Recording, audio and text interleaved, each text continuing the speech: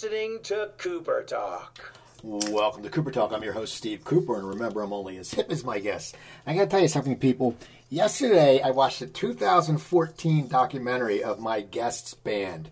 He was a founder of Twisted Sister, and I got to tell you this. If you're a musician or an actor or a writer or a small business owner or a salesman, you got to watch this documentary because it shows the dedication and hard work it takes to get global domination, which Twisted Sister did.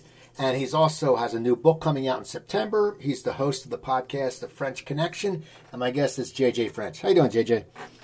Hey, how are you doing? Thank you for that nice introduction.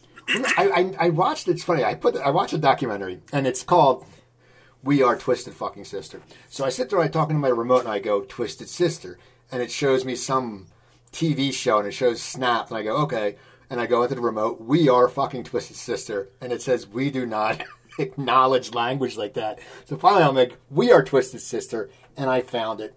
And first of all, what made you decide to want to do a documentary? Was it because you knew that it could give a lot of inspiration to people? Actually, the impetus of the documentary was really interesting. I was a guest on another documentary, and the documentary had to do with a German rock opera singer named Klaus Nomi, who never really made it outside of certain urban areas in the world, gay areas. He was kind of a gay icon, and he kind of succeeded in New York City. He showed up in the early 80s in New York with the from Germany with the express goal of singing with David Bowie.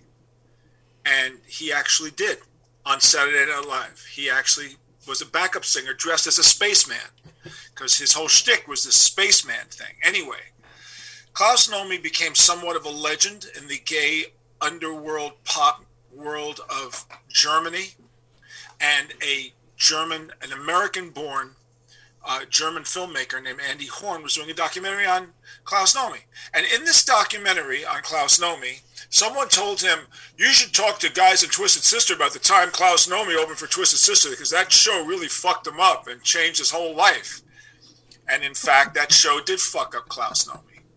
Klaus Nomi performed for an audience of our fans, and they booed him off the stage, and it absolutely traumatized him, and he stopped basically playing live after that experience.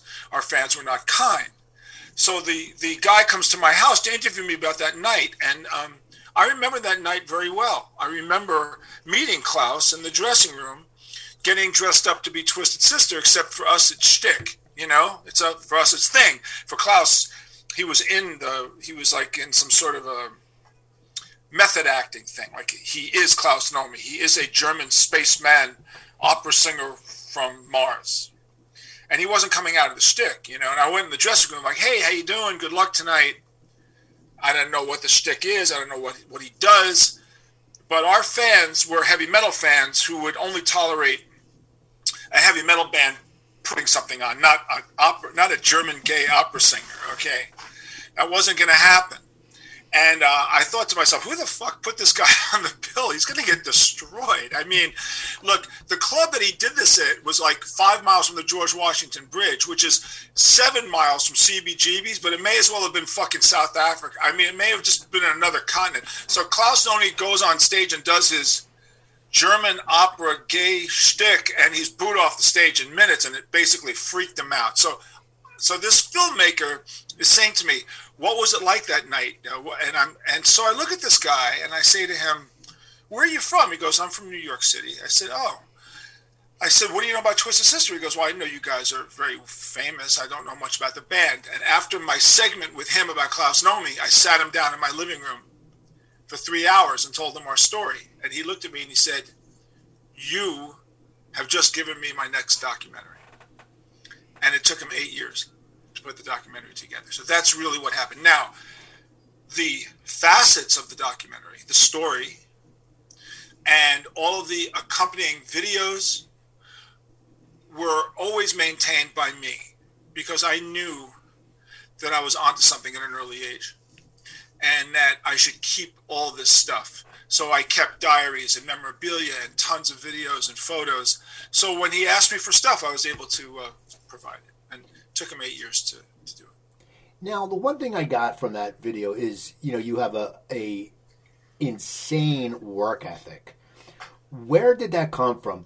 Is that driven into you as a kid, or is that something you developed? Because I know, for me, my parents always said go out and work. So you're shoveling sidewalks, or you're delivering the papers, or you're doing all the, mowing the lawn, and you did it because your parents told you to do it. Where did your work ethic come from? Oh, man. Did you ever interview Shep Gordon or Doc McGee? No, I've seen Shep's documentary. Okay. So I just interviewed Shep and Doc. And both of them started out as drug dealers. And I was a drug dealer. And I was a drug dealer out of necessity because my parents had no money, so I couldn't buy guitars and shit. And so living in New York City in the 60s, it was easy to sell weed and make a lot of money really quick. And, my father was a jewelry salesman, so there's a part of me that's a salesman. And I needed money. So someone said, yeah, man, you can buy an ounce of weed for $15. This is back in the 60s. So I bought an ounce of 15 and said you can have 7 nickel bags, So I made 7 nickel bags and within a day I had $35. So I said, well, I got $35. I said, well, buy 2 ounces, which I did. And then I turned that into 70. And then he said, well, you can buy a pound. Back in those days, a pound was $90. I mean, I don't want to make this sound like when I was a kid, gasoline was $4 a gallon, and you had to walk to school for 5 miles. There was no electricity. But in those days, weed was $90 a pound and $150 a kilo. And so I started making money by the ton, and started buying guitars and amps and really getting into the flow of dealing and in business. And then I wound up building up my enterprise bigger and bigger and bigger, but I didn't want to become like Superfly. That wasn't the goal. The goal was to make money to buy guitars and amps and go to rock shows. That was the goal. Back in those days, the rock shows were $3 or $1 to see everybody. Hendrix still, it didn't matter. Everyone was the most expensive show was the Rolling Stones was $6 at the Garden. Everything else was $1, was $1 at Central Park, or $3 at the Fillmore. So you can see Hendrix, Zeppelin, Rod Stewart, Jeff Beck, didn't matter. It was $1 or $3. So I was every week seeing shows. And then finally I went to Europe. I was dealing in Europe. And everything was going great for 5 years. Dealing, getting high, involved in all sorts of crazy shit. And I had to make a decision one day. The decision was, am I going to continue this life, or am I going to stop and dedicate myself to rock and roll? Like, I'm really going to do something with my guitar playing talent. And my girlfriend and my best friend became heroin addicts, and heroin destroyed the scene I was in New York. And just as I was about to engulf me and destroy my life, I pulled myself out of it, woke up one day and said, you know what, 5 years, it's been crazy. Fuck it, it's done, it's over. And I quit everything, dealing, doing drugs, everything. And now I'm totally straight. And now I want to be in a rock band. And it's 1972. Bowie, Mott, Lou Reed overwhelmed me. And I said, that's what I want to be. I don't want to be a Grateful Dead Allman Brothers hippie. I want to be a glam guy. So I cut my hair off and dyed it blonde, and wound up joining Twisted Sister as the last original member. So this is what most drug dealers do. They become members of a transvestite. That's how I morphed. I morphed from a drug dealing hippie, a drug dealing, drug addict hippie, into a completely straight, non-druggy, transvestite rock musician in a rock band. And that's kind of how that happened. But I was just the guitar player, nothing more than the guitar player. Quickly, I learned the business by looking around and seeing how it was all going down. And I started not trusting anybody but my own instincts. And my own instincts eventually were organizational. And I took over many, many years. That's kind of what happened. So if you would have asked my teachers, so tell me about John Segal, my real name. Does he have any organizational skills whatsoever? Fuck no. Does he have any responsible skills whatsoever? Fuck no. Was he academically inclined whatsoever? Fuck no. Well, he's turned into a pretty successful business guy. Do you have any idea? That's impossible. It can't be the guy I knew. So strange shit happens. I don't, I can't pinpoint how and when the overwhelming desire to be responsible and businesslike kind of came over me. It just evolved over time. Well, you know what was amazing, I was just in the documentary, is how the record industry, how you guys were so persistent. And it showed, you deal with business people, you see business people, and everyone talks about entrepreneurs. You were a truly an entrepreneur. I mean, just from every aspect. But when this was all happening, did you sit there and think, I'm an entrepreneur? Because, back then no one said we're entrepreneurs. Now it's like there's solopreneurs. There's so much bullshit terms. But what did you think was just going on when you were starting? I mean, did you always have the huge picture? Because you guys were making great money being a cover band. Back then, in that scene, I mean, did you always have an ultimate long-run picture in your head? Yeah, that's a good question. That's a really good question. In my book, which will be coming out soon, and my book will be the world's first bizwar, which is a business book and a memoir. I coined that phrase as a marketer, so it's the world's first bizwar. While it was happening, at the time it was happening, I didn't know it was happening. I just reacted to the forces that I was confronted with, and my response to each one of those challenges was to overcome them. And I developed these theories, which I didn't even know I had until about 5 years ago, in which a little more longer than that, I met a professional motivational speaker and author, and we had a long talk about my life, and I had diaries for many, many, many years, which I needed as a tool to help me get through really tough times. But the point is that he said to me, organize your thoughts about why you succeeded and how it happened, why you persisted. And so reading my diaries that I kept from 1974 to 1989, I started seeing a consistent pattern. And the pattern was essentially that the business, if you look at rock as a business, forget that it's rock and roll. Rock and roll is sexy. Forget the sexy part. Just look at it as a business, whether it's a shoe business, whether it's a financial institution, or whatever it is. Business is business is business is business. So the same rules apply no matter what. And the same rules of success apply no matter what. So I was basically applying rules of success that I didn't even know. And when you said to me, entrepreneur, did I know I was an entrepreneur? I didn't know that entrepreneur was a goal. I thought you were entrepreneurial in spirit, but I didn't know that to say I'm an entrepreneur became a thing. What do you do for a living?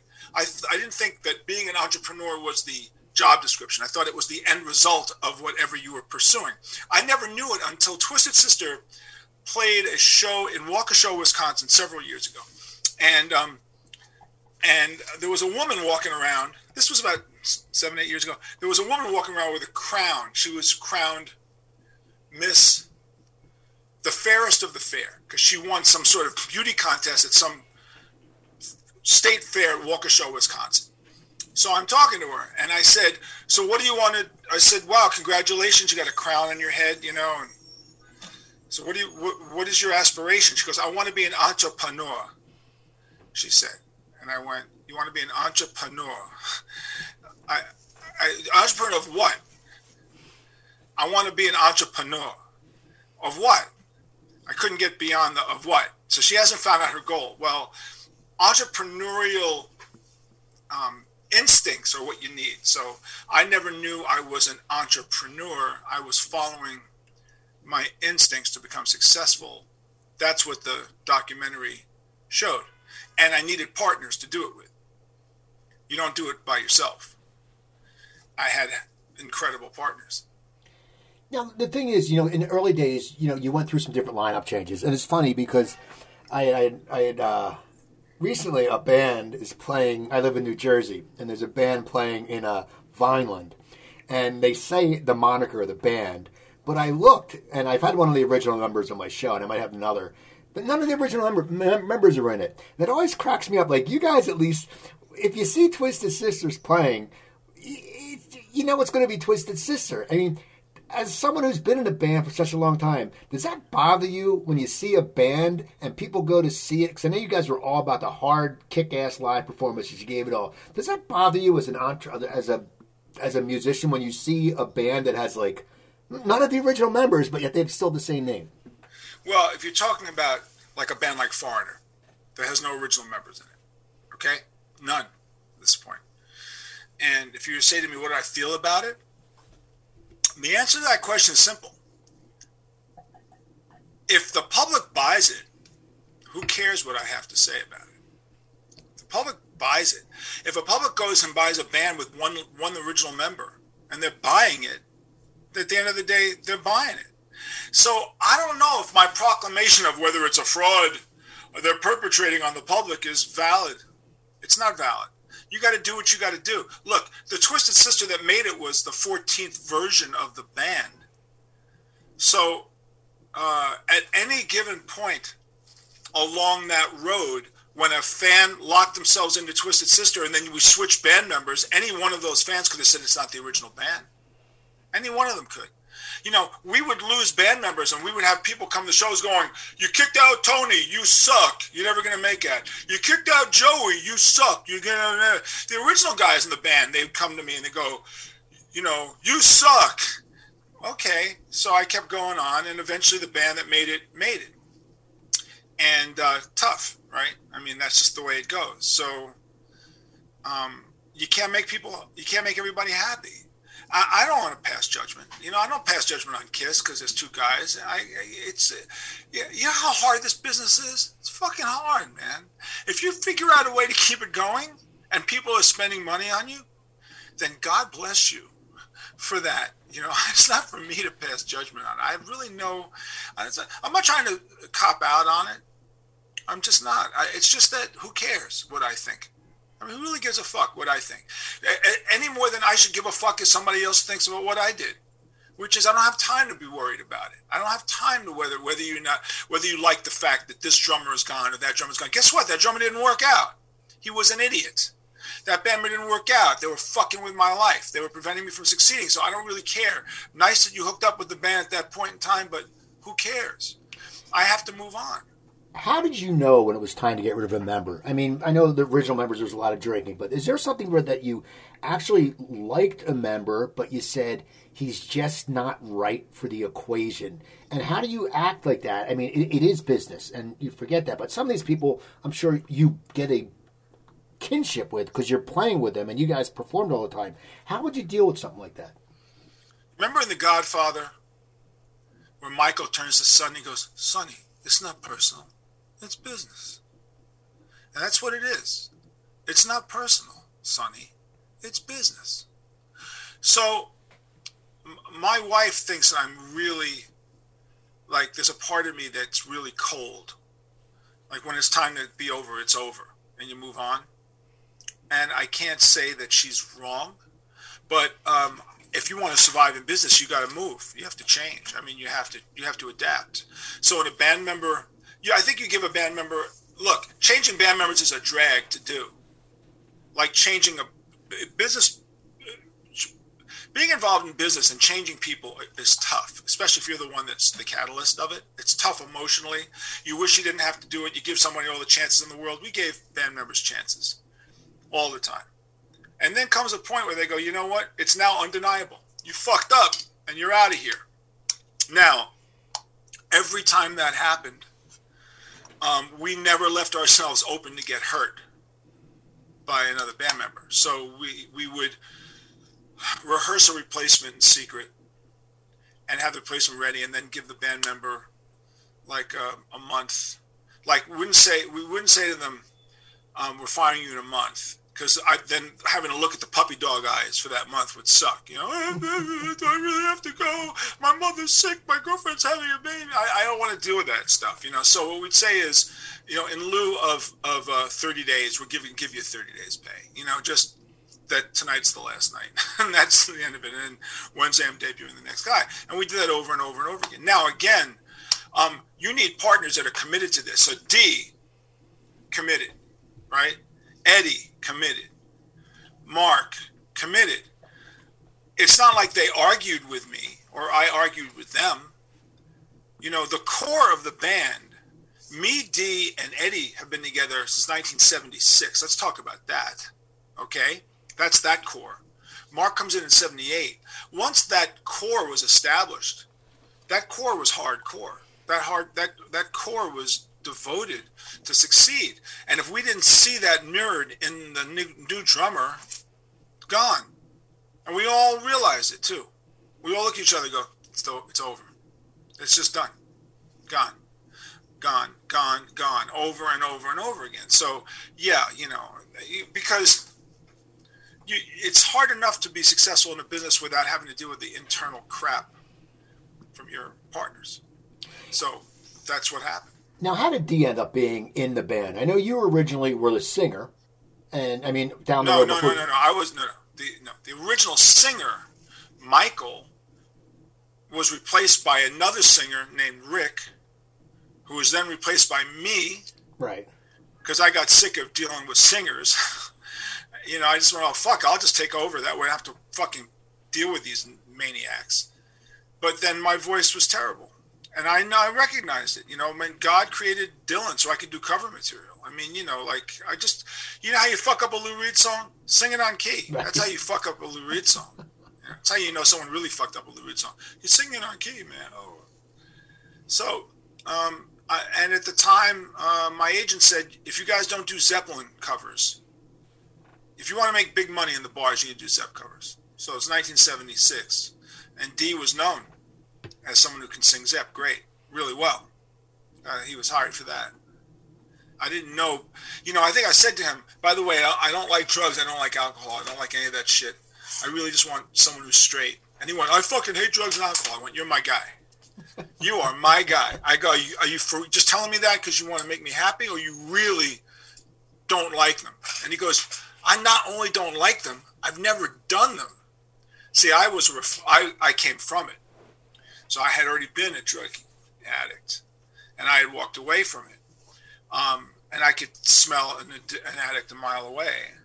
Dee did not come off like someone who'd ever been high. In fact, Dee, the first time Dee ever got high, the first time he ever drank alcohol in my presence was at his wedding, which was in 1981. So we'd already been together 6 years. I'd never see him touch anything at that point.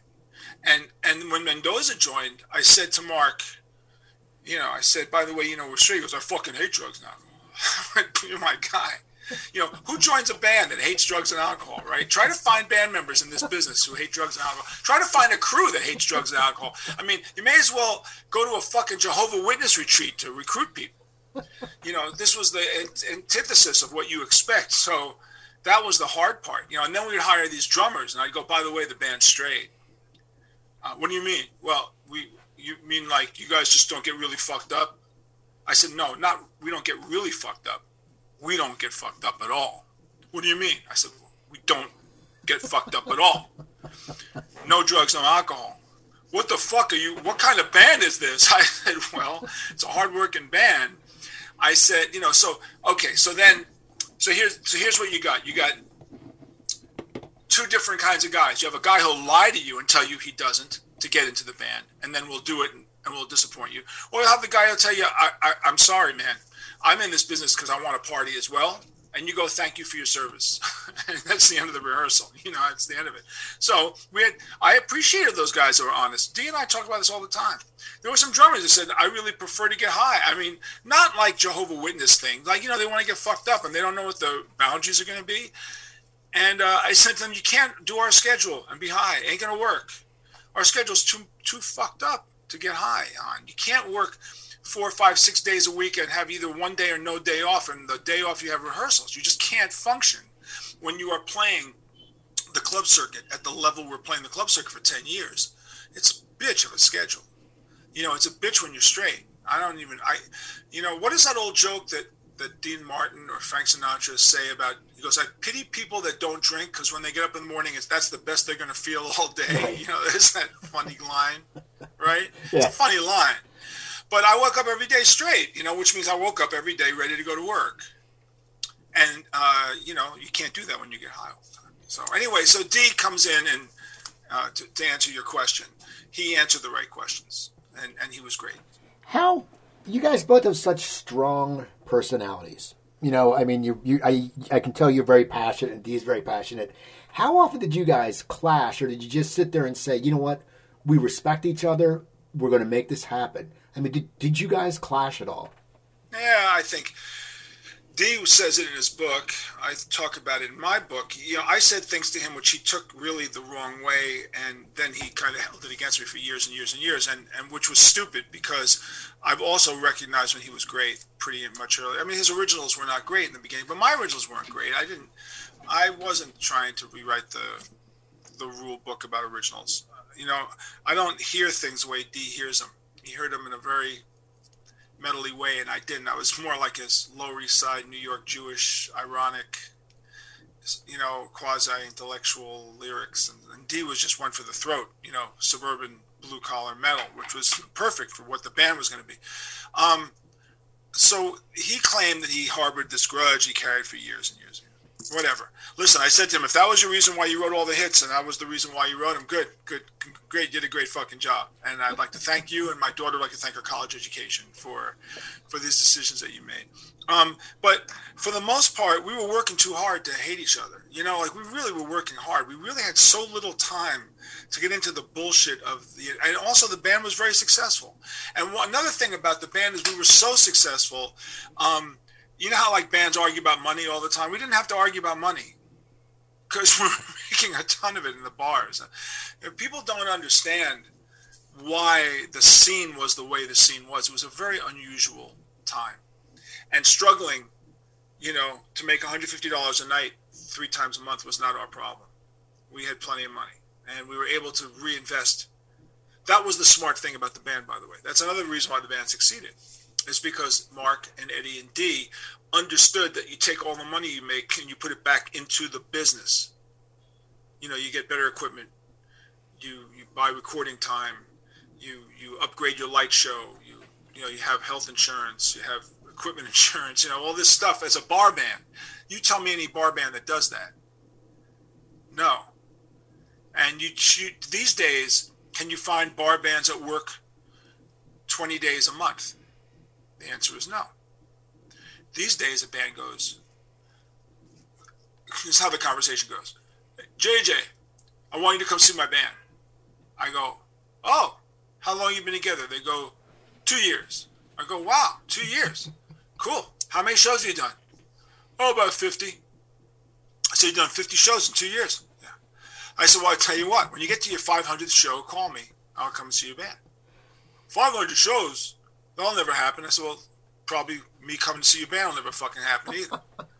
So, all right. So why do I say that? Because when we were working 6 nights a week, 5 shows a night, do the math, 30 shows a week, 120 shows a month. At the end of 2 years, we're at 1,900 shows. 1,900.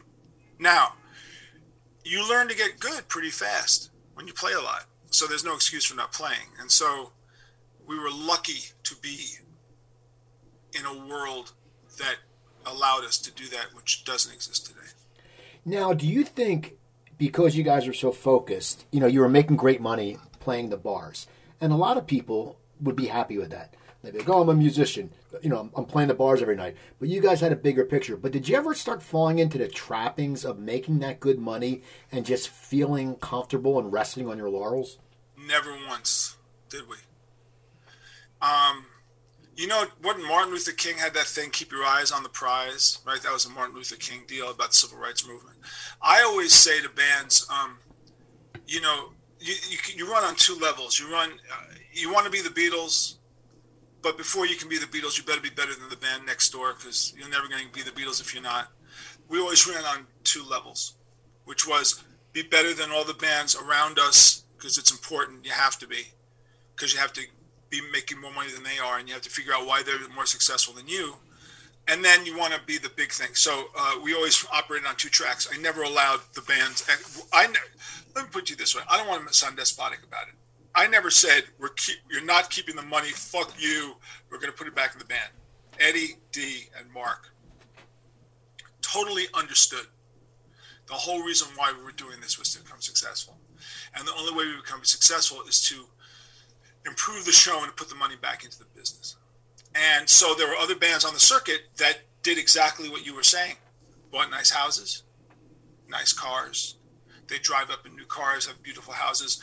I stayed in a rent-controlled apartment. Dee stayed had roommates the whole time. So did I, for that matter. I kept my overhead really low because I had a dream. So yeah, I never fell into the trap of believing the hype or being the big fish in the little pond, for that matter. Now, how did you keep it together mentally when, you guys were going to get signed and then something doesn't happen and you have a big show? I mean, how did you keep it together and focus? Because it seems like you guys got pounded over the head a few times with just some shit luck. Yeah, that's the $1 million question. We were turned down more times in a bedsheet in a whorehouse and have come back more times than Freddy Krueger and Michael Myers. And that's true. Because we processed the rejection. I get to it in my book, which is basically how to get over rejection. It's how to process defeat as a company. I didn't realize we were doing it at the time we were doing it, but it became a pattern of our ability to keep coming back over and over and over and over and over again, which I discuss in the book. There are 4 stages of grief, or 4 stages of adaptability following a major setback. One is you got to mourn what happened. You really have to mourn it. You have to feel it, and you have to understand it. Then you have to reflect on it, and then you have to retool, and then you have to reapply the retooling, and that process happened every time. So we would get turned down. It would be painful. I mean, it would really be painful, and then you deal with that for a couple of days, and you sit down, you really think about why it happened. You analyze it. And, a lot of bands, when they're told they suck, they refuse to believe it because, they're the greatest. Like, what band says we suck? You could say a band sucks, but no band goes, we suck. No one goes, of course we suck.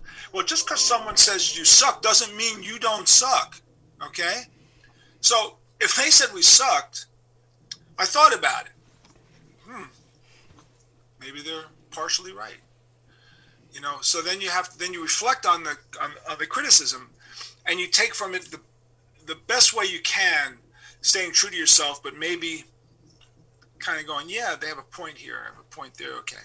And then you retool your show, your songs, your arrangements, your approach, whatever, and then you reapply it to your circumstances. And that cycle happened over and over and over and over again, but I didn't know it was a cycle, and I didn't know I was doing it until years later, when I looked back and said, how did we keep coming back after we kept getting rejected? What was it that kept us coming back? And that was it. Until the whole thing exploded in 88, and then the nuclear option. Then I talk about the nuclear option. And the nuclear option is that you have to destroy everything to start over. And I destroyed everything. In your success, I want to ask you this. MTV, I always explain to people how MTV was so huge. And it's funny because a long time ago, Mark Metcalf was on my show, who was in your videos. And he said he just showed up. And he didn't know what to expect. I don't know, there was some timing, and he said it worked out. And he said he had a fucking blast. But try to explain to people what MTV did for your career. And those videos, I mean, you think about it. I was at my buddy's house a few weeks ago, and we were hanging out, we were having a few drinks, and I said, let's watch some videos. I said, put on the Twisted Sister video. And you watch them, and they're great. I mean, how much did you guys had a big following already, but how much did they do to just blow you through the roof? Well, threw everybody through the roof. I mean, threw Quiet Riot through the roof, it threw Michael Jackson through the roof, it threw Motley Crue through the roof, it threw us. And all those English bands like Flock of Pigeons, or whatever the fuck their name is, Flock of Seagulls, and Spandau Ballet, and Human League, and Duran Duran. I mean, it was an equal opportunity magnifier for all of these bands. It was huge. It's funny because Kiss was such a visual band, and they missed out on the heyday. You know what I'm saying? It's interesting that Kiss, but probably for their benefit, they didn't rise and fall with MTV. You know, Kiss already had exploded, and then kind of during that period kind of quieted down, and then after things kind of quieted down, they kind of came back. So I think Kiss benefited by not being sunk by the albatross of MTV. MTV can create you and can destroy you at the same time. So it magnified us and also locked in an image of what the band was, and that image wasn't particularly kind to the band, because, you know, the image was that Dee looked like Sarah Jessica Parker dipped in a vat of acid, you know, and that we were kind of like locked into this fucking image, like this super cartoony, buffoony image, and the band wasn't that. The band was a hard-bitten bar band, a hard-bitten rock and roll band, like Mitch Ryder and the Detroit. I don't even say that we're an 80s band. We were a 70s bar band, really, with 70s bar band ethic. You know, if you're a fan of Rock and Roll Animal by Lou Reed, which is one of the greatest live albums in the world, and you listen to that band, you listen to those musicians, that's how we prided ourselves, on being great musicians and playing great live rock and roll. And all the rest of it was a show, and unfortunately we got locked into that image a little bit too much. And if it wasn't for the fact that the band came back in 2003 and enjoyed an enormous resurgence in popularity after makeup, that would have been the lasting legacy. So I'm really glad that it wasn't the lasting legacy. But certainly, you could ask that question to Motley Crue, and you could ask that question to Rat, and you can ask that question to Quiet Riot and 1,000 other artists, both metal and pop, and they'll tell you the same thing. MTV created, you know, MTV was like a sugar high. It was like a cocaine high, is really what it was. A temporary, massive jolt of caffeine. Now, how important, you know, when you guys started playing stadiums and the huge crowds, how important was it to you that you had cut your teeth and been such showmen? You know, you always say you're tight. You know, bands, like some bands, all of a sudden they have a hit, and it's, I used to do stand-up comedy, and a guy would get 7 minutes on TV, and he'd come and headline, and you just get off 10 nights on the road in, like, Ohio to West Virginia, and I came from the Philadelphia area, and you go on stage in your hometown, and you just blow the guy off the stage because you were out on the road. This is your hometown. This guy didn't really have it. He was only doing comedy for a year and a half. He got, you know, a spot, so people went, oh, well, people will recognize him. How, you know, and it made such a difference to be tight and off the road. How tight were you guys, when you think about it, when you started playing the huge arenas? I mean, you must have felt invincible because you just did it so many times, and you went from bars to bigger places to bigger places to bigger places. Well, first of all, let's say, to begin with, most people say, man, if I could only play in front of 5,000 people, right, that would be great. Twisted did that on a regular basis in the bars. The bars were gigantic. So we learned how to play in front of 5,000 people early on. And that was no longer a particularly big deal to us. It was like a standard, how many people there tonight? 3,000? Okay. 4,000? Fine. 5,000? Fine. You know, no big deal. We do it all the time, every night. When we finally played in front of 22,000 at an outdoor show, that was impressive. You know, but I was already prepared for it. We already knew the shtick. You know, we already knew how to handle ourselves for 22,000. Then you start getting to the 40,000 range. And I remember saying to Lemmy once, I said, how do you do it? You know, how do you play to 40,000? And the advice he gave me, which I use to this day, which is, he goes, let me tell you how you do it. He said, and he's right. He says, you can't play to the people in the back. Like, if you play 100,000, you know, like there's a crowd of 100,000 people, the guy in the back, he's not there to see you. He's there just to say he was there and have a picnic blanket with his friend to get drunk and watch little screens a half a mile away and say that he was there. That's all that person's doing back there. He or she is getting fucking wasted on a blanket with friends and having a hell of a good time. Could give a shit. And the people directly in front of you when you're playing 100,000 people, you know, the people in the first, like, 20 feet of you, they're so happy that they're not being crushed to death that, and they're close to you, so they love it. So you can't worry about them either, because everybody's great to those people, like, because they're in the front. Oh, fuck it, man. It's great. So you can't worry about the people in the back, can't worry about the people in the front. You kind of pick out this area around where the sound console is, which is about 50 to 100 yards out. And you look at that, and don't forget where the sound monitor board is. That's the best sound, because the guy's mixing for him right there. So you kind of look at that swath, and if that swath is freaking out, then you've got your night. So you're a stand-up comic. You've done a million dates. You know how to read an audience. You know how to read a club. You just got the vibe. You walk on stage. You've done it 1,000 times. You know, you do a quick check. Okay, you can tell by the first line you say how the night's going to go. Good night, whatever. You know, I always say there's 4 stages to a band's night. And here's the 4 stages. You suck and the audience sucks. That's when you want to kill yourself. Okay. You suck and the audience is great, and you thank fucking God you got away with murder, because by all means you should not have gone over at all, but you fucking fooled them on the back of your professional abilities. You're great and the audience sucks. That's where you really question yourself and go, what the fuck? I just did the greatest show of my life and no one fucking cared. Or you're great and the audience is great. So if your goal is to be great and for the audience to be great, that's your goal. You want that condition. I would say Twisted Sister's consistency level for we're great and the audience is great is 99.9%. Okay? Getting there to learn how to do that was, years and years and years and years and years. There were nights that I thought we were great and the audience was tough. And there was nights that we sucked and the audience thought we were great. We used to go backstage and go, what the fuck? I mean, God, did we? Oof, man, like, yeah. And then there's nights where everybody sucks. And that's those nights. Those are the nights that really try men's souls, when you suck and the audience sucks. Because, you can beat yourself. I used to come home from gigs. I can tell you, really, true story.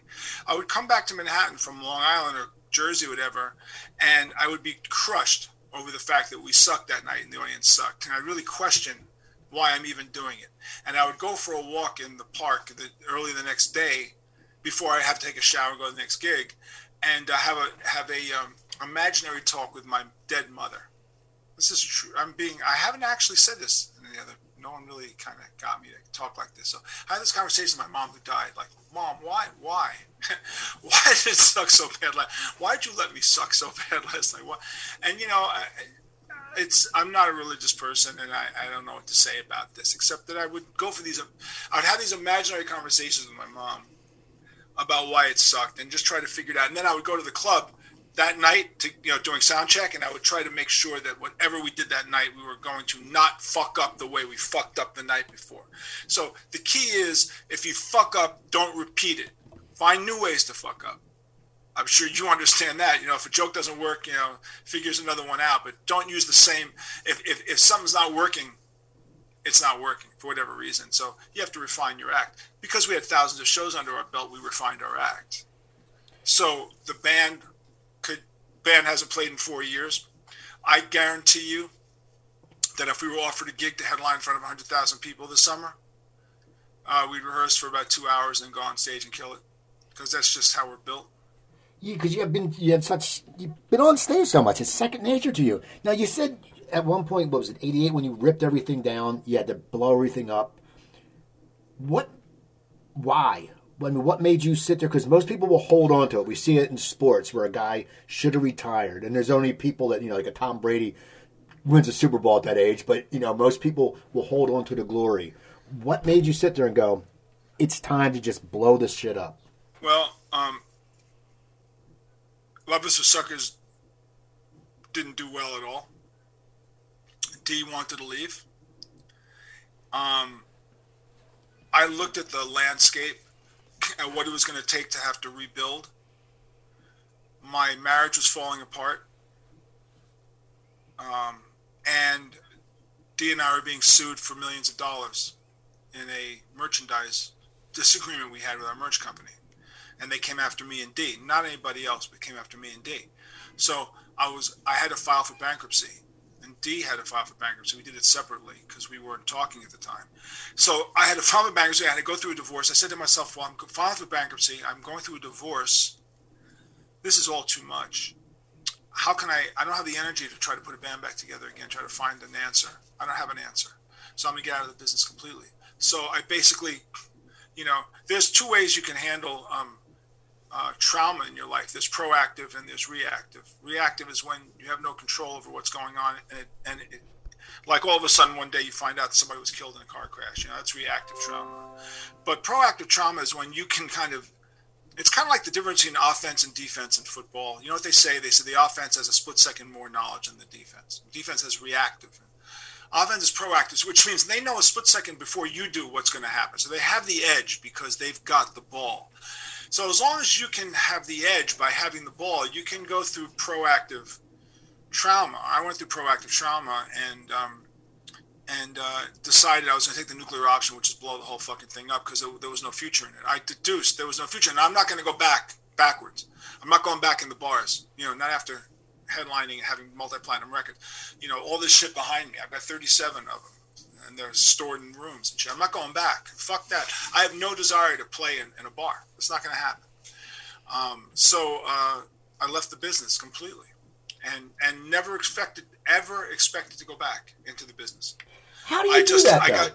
How do you leave? I know you don't want to move back, but it was your whole life. I mean, that's like sitting there. I know people will eat hamburgers all their life and become a vegetarian. And you go, how'd you do that? Like, how did you sit there and say?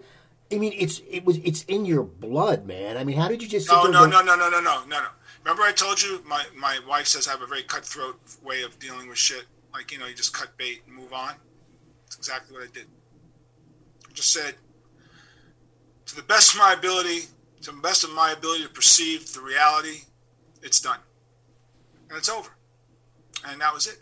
And I filed for bankruptcy. I went down to bankruptcy court, and all I had was the name Twisted Sister, and I had an amazing conversation with the judge. He allowed me to keep the trademark in one of the more, I get into this in the book, it's one of the more extraordinary conversations. The book will go into it. But the bottom line is I walked out of bankruptcy court in 1989 with nothing more than 2 guitars and a subway token. And that was all I had left. And now let me explain this to you. I knew exactly why I was in bankruptcy court. Okay, it wasn't like, what happened? So there's 3 kinds of people on the planet. There's the people who make it happen, the people who watch it happen, and the people who go, what happened? And I always swore I'd never be one of those people that said, what happened? I'm either going to make it happen or I'm going to watch it happen. Well, I made this happen and I watched it happen. So I knew what was going down, and I already made preparations already. I'd lost all my credit cards. Everything was gone. I had no money. And I was getting divorced. And I said, let me solve the divorce things first. Let me get that off the plate. Then I'll get a job. So I'll get some stability. Let me get that off the plate. And then once I either remarry or figure out a new girlfriend or whatever, and I have a job, I have some money coming in, then I'll kind of decide what to do. But I can't do that. I can't put a band together when I have no money. And I can't put a band together when I'm broke and depressed over a failed marriage. So I needed to heal. So I healed. And then, you know what? A year goes by, and I hadn't played guitar in that year. And I went, that's okay. I don't really miss it. And 2 years goes by. And, I don't miss it. And 3 years goes by, and I remarry, and my wife has a baby, and she's making great money. And I said, I'll be the caretaker. I'll take care of the kid. So I became, the nanny. And I was fine with that. I was totally fine with it. And when my daughter turned 4 or 5, 2 things happened. One was I got a job selling stereo systems in Manhattan. Just a stereo salesman. And the other one was this band called Seven Dust asked me to manage them. And I'd known the guys for years in other bands in Atlanta and worked with them trying to get them record deals, and they all fell apart. But I had these 2 things going on. But now I'm stable. I got a job. I'm married. Everything is kind of cool. I'm making money as a stereo salesman. I don't have anything to think about at night. I'm not running the company. So I had to make a decision.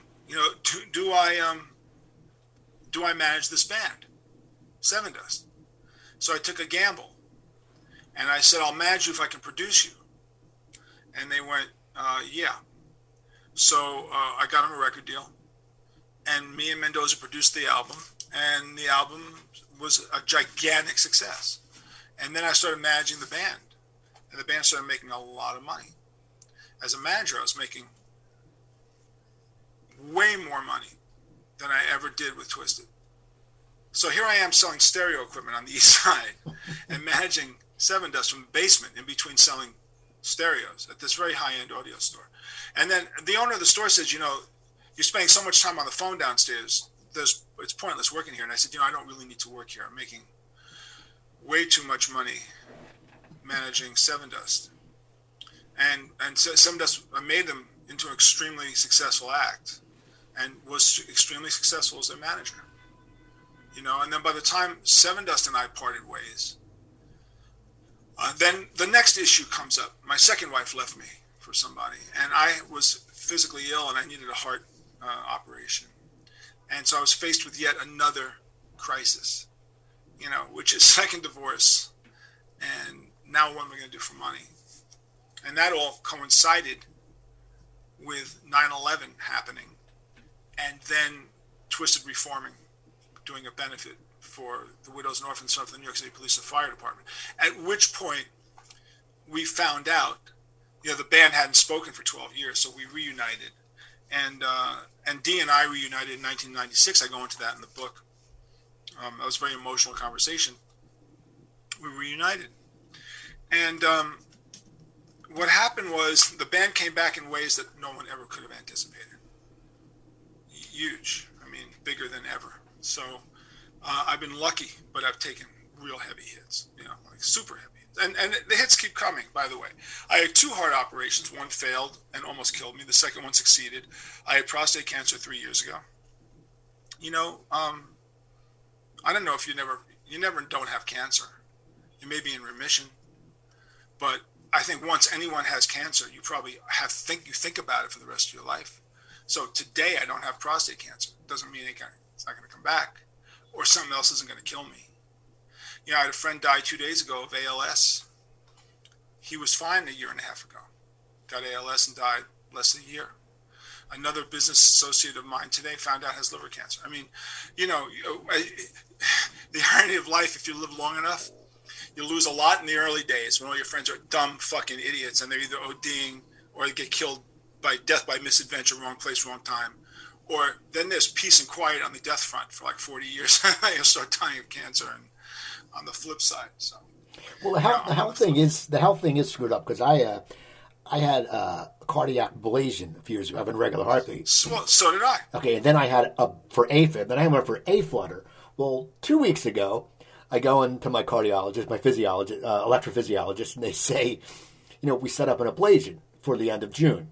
Well, then I go back in the next week to see my cardiologist, and for some reason my heart went out of whack. I had a flutter, so I had to get cardioverted, and then they put me on some medication, and I still think since that happened, even though they took care of it, I have to get an ablation, I still always look at my fucking Fitbit and go, what's my heart rate? What's my heart rate? And you're right, because it sticks with you.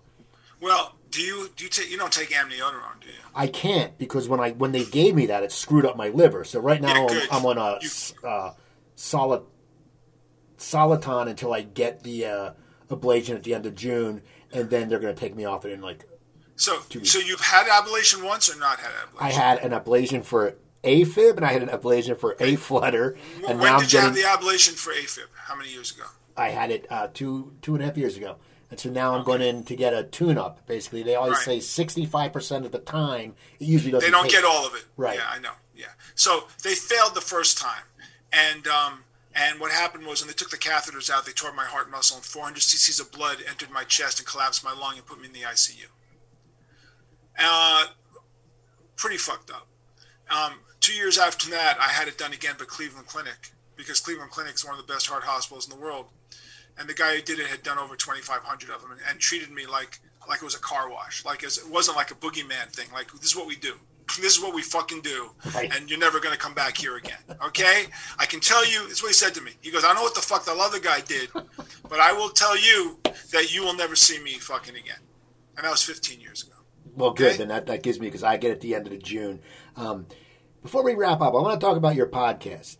What made you start a podcast? And you're getting some great guests. And is it easier for you to get guests because people know who you are? Like, Michael Imperioli, was he a Twisted Sister fan? I mean, how does that happen?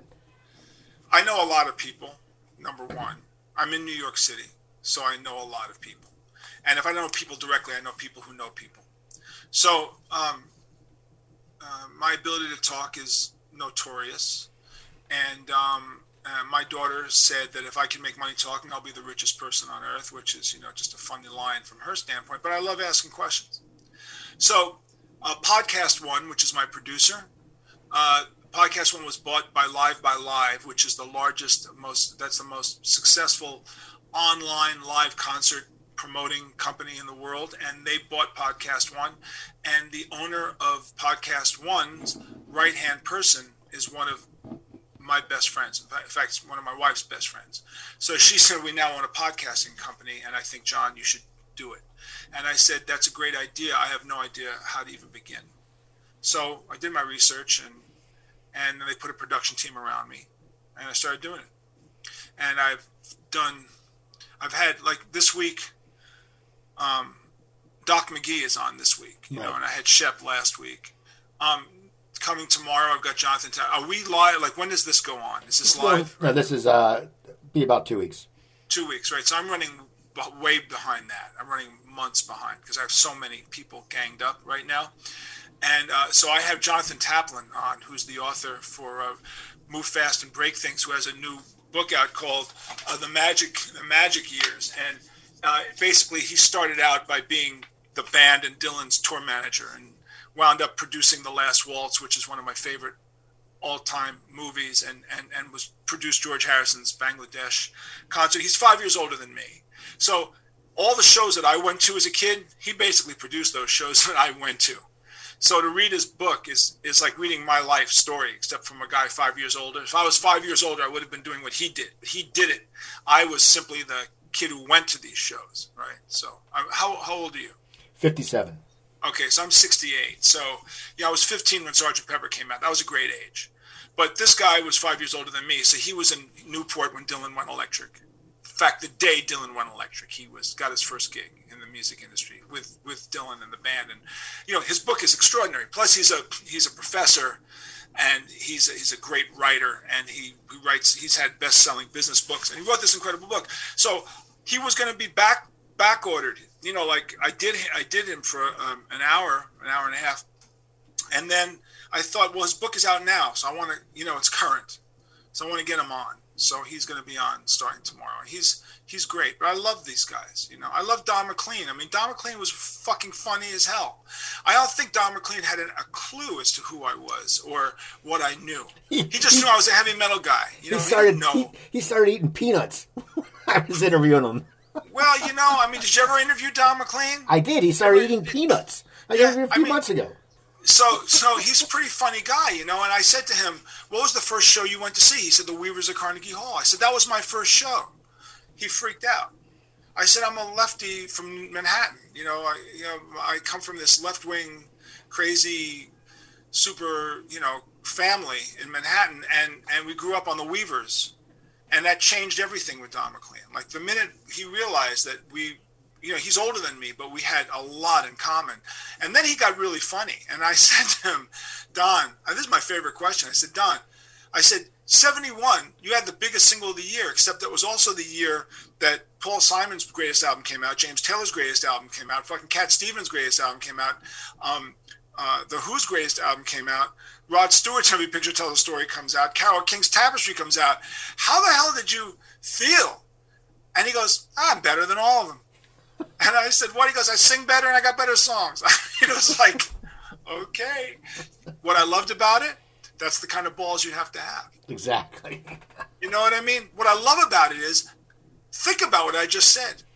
I'm writing an article for Goldmine. I write for various magazines. Goldmine, I write a Beatle column for Goldmine, an audio column for a magazine called Copper, and I have an article in the New Stereophile.